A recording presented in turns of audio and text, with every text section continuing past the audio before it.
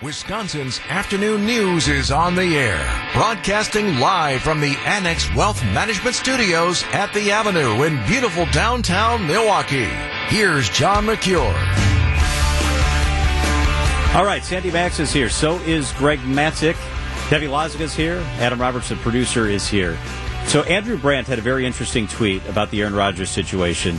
He tweeted out a few hours ago, the idea and reality that the Packers would take on a $40 million cap hit to move on from Aaron Rodgers is really something. And by the way, the team acquiring him also takes a cap hit.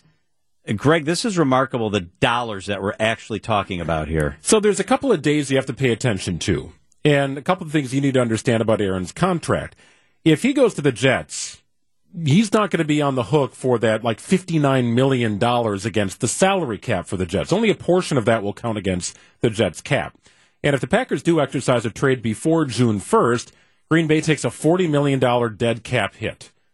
If they trade him after June 1st, that number drops significantly to about $16 million.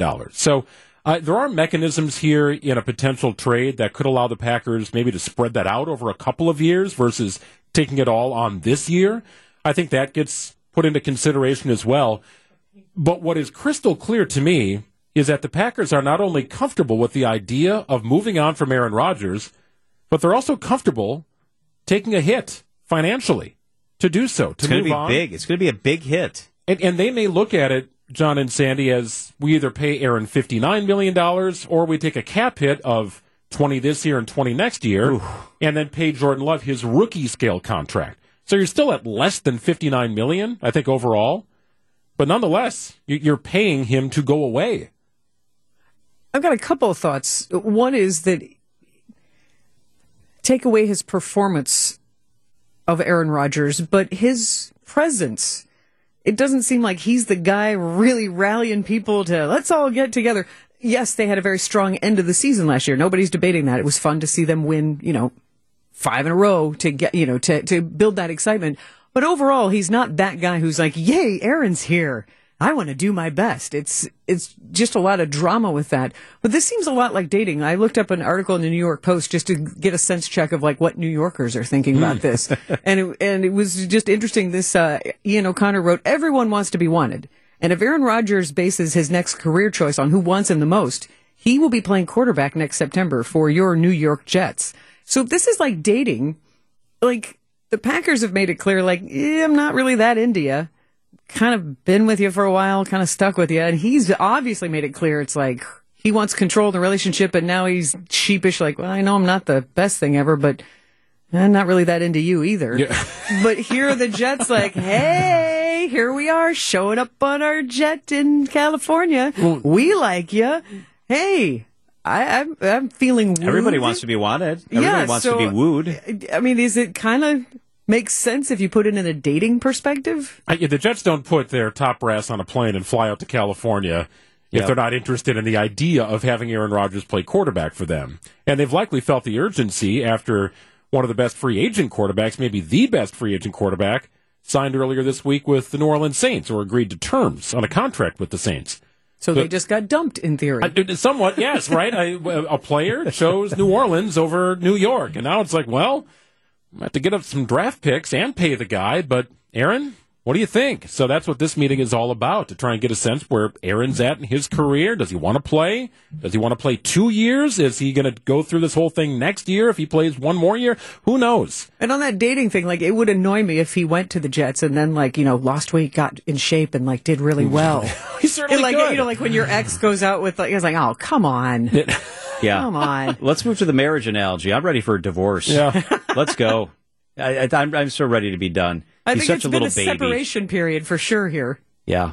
We'll know shortly. I mean, one way or another, a week from today, at the latest, we're likely to know a lot more. To me, it boils down to performance, and he won 8 games last year. Right, and didn't get it done at the end. At the end, he had a chance to take us to the playoffs. And could not get it done. When he proclaimed himself healthy, he barely averaged over 200 yards passing and had 5 touchdowns and 3 interceptions. Yeah. Right? Don't tell me it was a thumb thing all season long. His performance declined. He had a bad year, and I think now more than ever the Packers realize they will not be the villain if they trade Aaron Rodgers, because he's not coming off an MVP season again. You're willing to put up with the garbage off the field, when he performs like that on the field. Right or wrong, it's kind of what it is. But what he's done on the field is not worth $60 million. No, I don't think it's just absolutely not.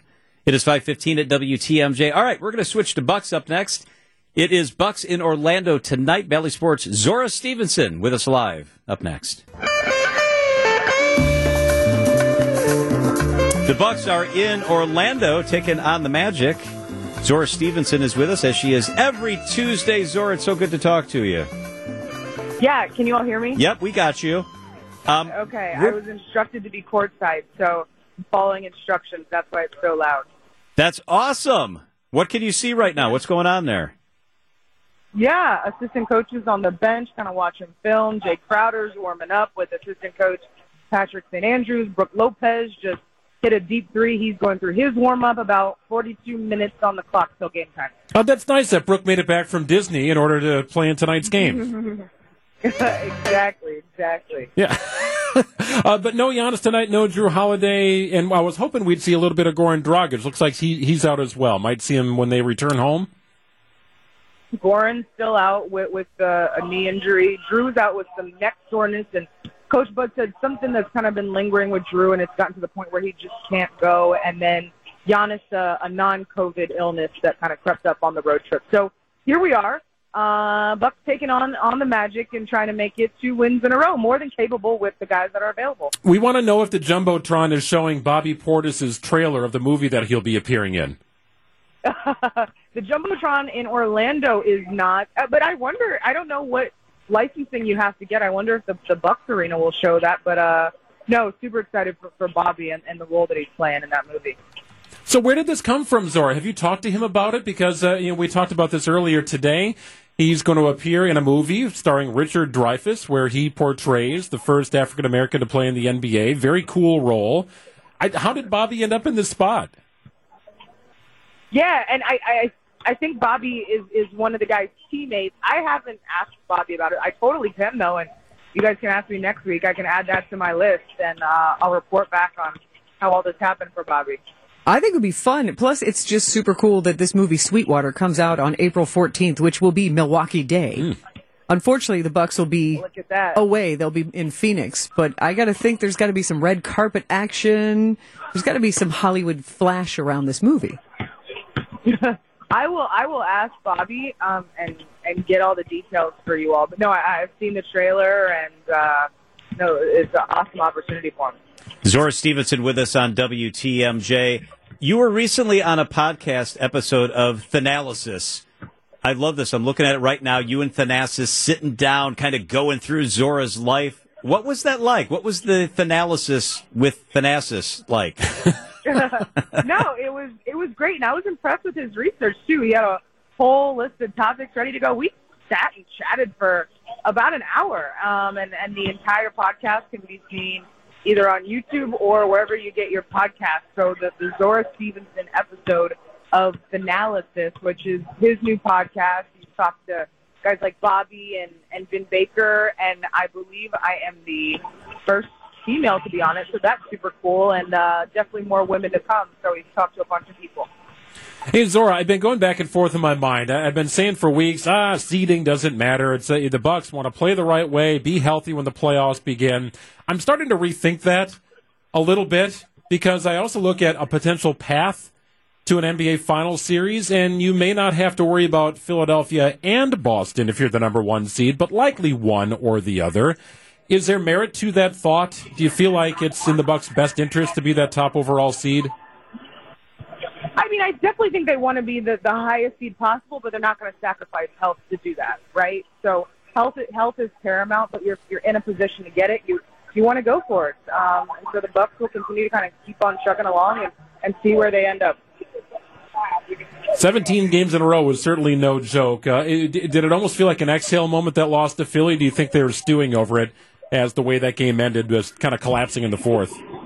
No, not at all. I mean, right, like a championship isn't won because you had a 16-game winning streak in January and February. So, no, the guys have moved on, and they've got the overall goal on their mind.